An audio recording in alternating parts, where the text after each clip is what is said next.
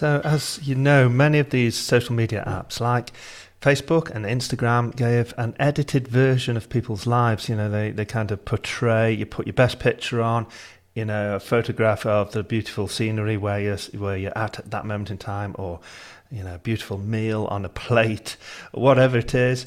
And sometimes it gives the impression that, you know, people have got the perfect life, which isn't very good if you're one of these people who realise that life isn't that perfect. So there's a new app that is out there. You can find it on the App Store and the Play Store from your phone. And it's called Be Real. And the idea of that is the app pings you at a random time throughout the day, and it pings everyone in your time zone who's on the app, and you take a photograph, and the photograph in front of you is taken at the same time as a photograph looking through the rear-facing camera. So there's a picture of you and where you are at that moment in time.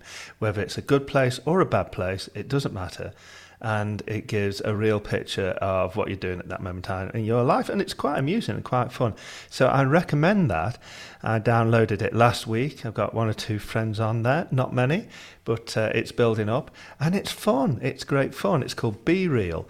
And it's worth downloading. You have to give yourself a username. I'm Paul in Nevin, because that's where I was at the time.